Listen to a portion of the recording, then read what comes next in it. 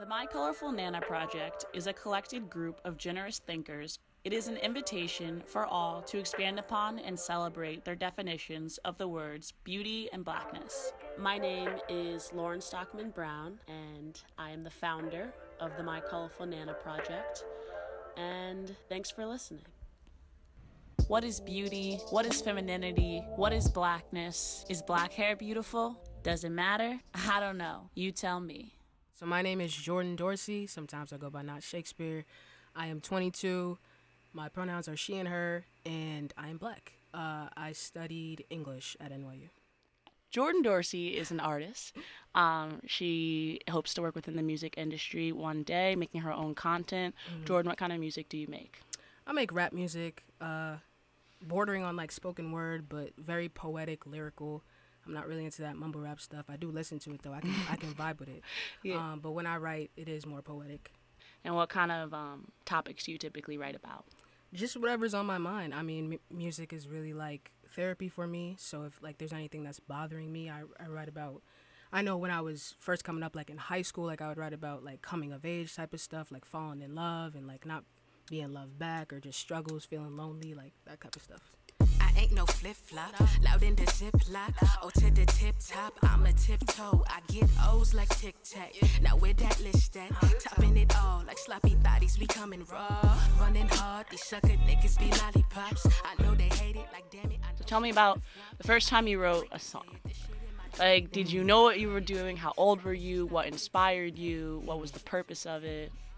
So I want to say it was about 8. I don't know if you ever watched the Naked Brothers band. Love the Naked Brothers band. Okay, good.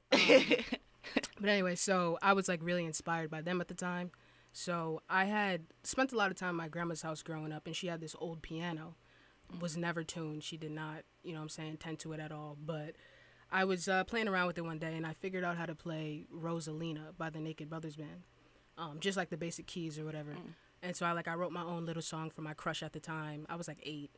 And so that was like the first song I remember writing. And then as I got older, I would like write songs here and there. And I started taking it seriously around like high school. And then what did that do for you? Writing the song, and like how did that make you feel in relation to like your crush, or like, right. Can I ask, like, was your crush a girl at the time? Yeah, it was a girl. A girl at the time. So how do you identify sexually? Sexually, I'm fluid. I don't really put labels on it. I'm more of an energy type of person, so like it doesn't matter if you're a man or a woman or a man that identifies. It doesn't matter to me. I'm more on energies, how you make me feel. Do you push me to be the best version of myself? You know what I mean? Like just your energy around me. So why does it matter who somebody loves? You know what I mean? So like to me as a kid, it was like, oh, okay, like I find her cute, I think she's cute. And like, oh, I find him cute, I think he's cute too. You know what I'm saying? So it's, for me, it was just that's who I am. That's just Jordan. Like I didn't really think about it like that. And then for the music, it put things into perspective. It was like a clarity type of thing. I know they gotta give. But get me right for a minute, yo. Get me right for a minute, rock for a minute. Help me need the life of the dribble, rock to the rhythm. Put your iPhone to the ceiling. I wanna see you rock it to the rhythm of the boogie to beat. Sheesh. Yeah, it's like that, y'all. Ay, it's like that. Yeah, that's really cool. You know what I noticed? Like when you speak, sometimes it flows like da da da da da da da da. Oh, that's what's up. That's cool. That's what's up. You been practicing?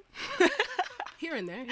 It's cool. So tell me about your upbringing. So for me, I moved to Chappaqua in 4th grade. And previous to that, I had lived in Yonkers, which was like all black and Hispanic. So like moving to Chappaqua, it was really like a culture shock for me. And I guess what I've deduced recently is when I was in Yonkers, I was so used to everybody looking like me, and I was so comfortable. So then when I was like dropped into Chappaqua, I lost my comfortability. You know what I'm saying? And like I did everything that I could to make myself fit in. Like I asked my mom to get a perm. You know what I'm saying? Like I love my hair. Like I love my curls. But like I pulled up to Chappaqua and everybody has straight hair. You know what I'm saying? So I was like, Mom, like, can I get a perm? Like, I just really wanted to fit in. Yeah. You feel me? Yeah. And then what was that like, getting a perm? I loved it. I was like, oh, thank God. Like, I remember actually wanting to, like, wash my hair and, like, okay, how about this? You ever notice, like, the white girls, they would come to school and, like, they just washed their hair and their hair was wet. Yeah. You know what I'm saying? Like, for some reason, that's something I really wanted to do. And my mom was like, you can't do that because if you wash your hair, it's going to go back curly. So I just remember thinking about that. But it was cool at the time. Like, I did want the perm, and I got the perm, and I did feel like I fit in a little bit more, but at the same time, not really. There was a very obvious difference between me and the other girls, so I kind of blended in more with the guys. You know what I'm saying? Just because there was no way that I was going to fit in with the girls because I was so different from them. You know what I mean? That. What is it? Dress wear? Is it sexuality? Yeah. What is it? Your hair? It's the hair. It's the way I dress, the way I'm comfortable just being myself. The things that they're into, I'm not really into. You know what I mean? So I just found a home, I feel like, more with the guys. Did the guys treat you differently than how the girls treated you? I think for everybody, it was kind of like we weren't very connected. Like, you could tell that even so, like, I had all these friends, like, quote unquote, like, that I could hang out with. But at the end of the day, like, I still went home and I still felt lonely because there was no connection for us. Let's dive into femininity, right? So I start this episode by saying, like, what is femininity? What is blackness? What is beauty? You know, What is femininity to you? Do you think that you fit this femininity? Can you describe what that means to you or how you carry yourself? Sure. In a world that expects you to be, how you carry yourself in a world that expects you to be feminine.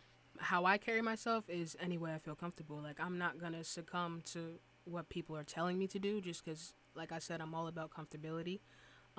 But to me, femininity is wrong. Like, we have, we have the wrong idea of what it is. I feel like there are feminine parts to a male and there are also masculine parts to a female. There's a duality of it. And I feel like in today's society, it's more like, this is what it means to be a man or this is what it means to be a woman. To me, it was never that. It was, I'm who I am and I am a woman. And that's what matters to me. I know what the type of woman that I am. You know what I mean? And it doesn't mean that I have to wear a dress all the time or I have to straighten my hair or like be dainty. That's what society says a woman is. You know what I mean? Yes. So what's a woman to you? Someone who's strong. You know what I'm saying? Someone who's strong in herself and her purpose and knowing what she has to do. Someone who's motherly, you know, can take charge, has their own energy and really sticks by it. Can we get into your mom? Yes. All right. Tell me about your mom. So, what do you mean? Just like Tell me about her. My mom in general? Good woman. She was a Caribbean woman. She was actually born in England. She moved from England to Brooklyn / the Bronx when she was about 6 years old. Met my dad, like they had been childhood friends or whatever. In the Bronx, they had me and my brother. We were born in the Bronx, grew up in Yonkers for a little bit. But my mom was a very stern lady, knew what she wanted. You had to do what she said. Like I said, she always knew what she wanted, and she was always right. Even if as a kid I didn't think so, I know that she always meant the best. Wasn't the most emotional lady, and I know like a lot of black people share that. Just like for some reason we're not very emotional with our family members. Like I don't know about you, but my family was like we rarely really said I love you, but it was more actions. You know what I'm saying? But yeah, at the end of the day, my mom showed me a lot about what it is to carry yourself with respect in this world and like just to be a good person and at the same time don't let anybody walk over you, you know. So when did your mom pass? It was the summer of my senior year in high school. That is, so you were like 17, 18? 18, right? And you're applying to colleges and that's a big, it was actually a big year. Not to interrupt you, it was actually 1 week before moving. Like 1 week exactly. So like I went to the funeral, packed up all my stuff, and then went to NYU.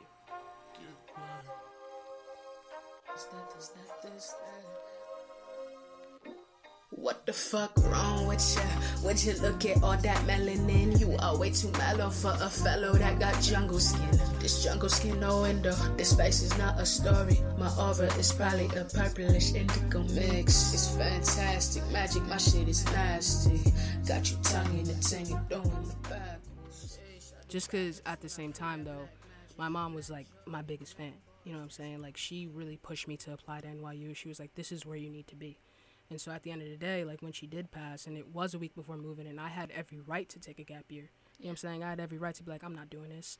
But I knew that's what she wanted, so I came here and I did it. And that's that. That's amazing. Thank you. I appreciate that. So a lot of your songs are about your mom. Mm-hmm. For obvious reasons. Right. Let's speak for obvious reasons. Right. But tell me more about that. What do you get from writing about your mom? You know, sometimes it'll just be a song and you're flowing, and then I know it'll be like, Mama told me that, you know, so she comes in a lot.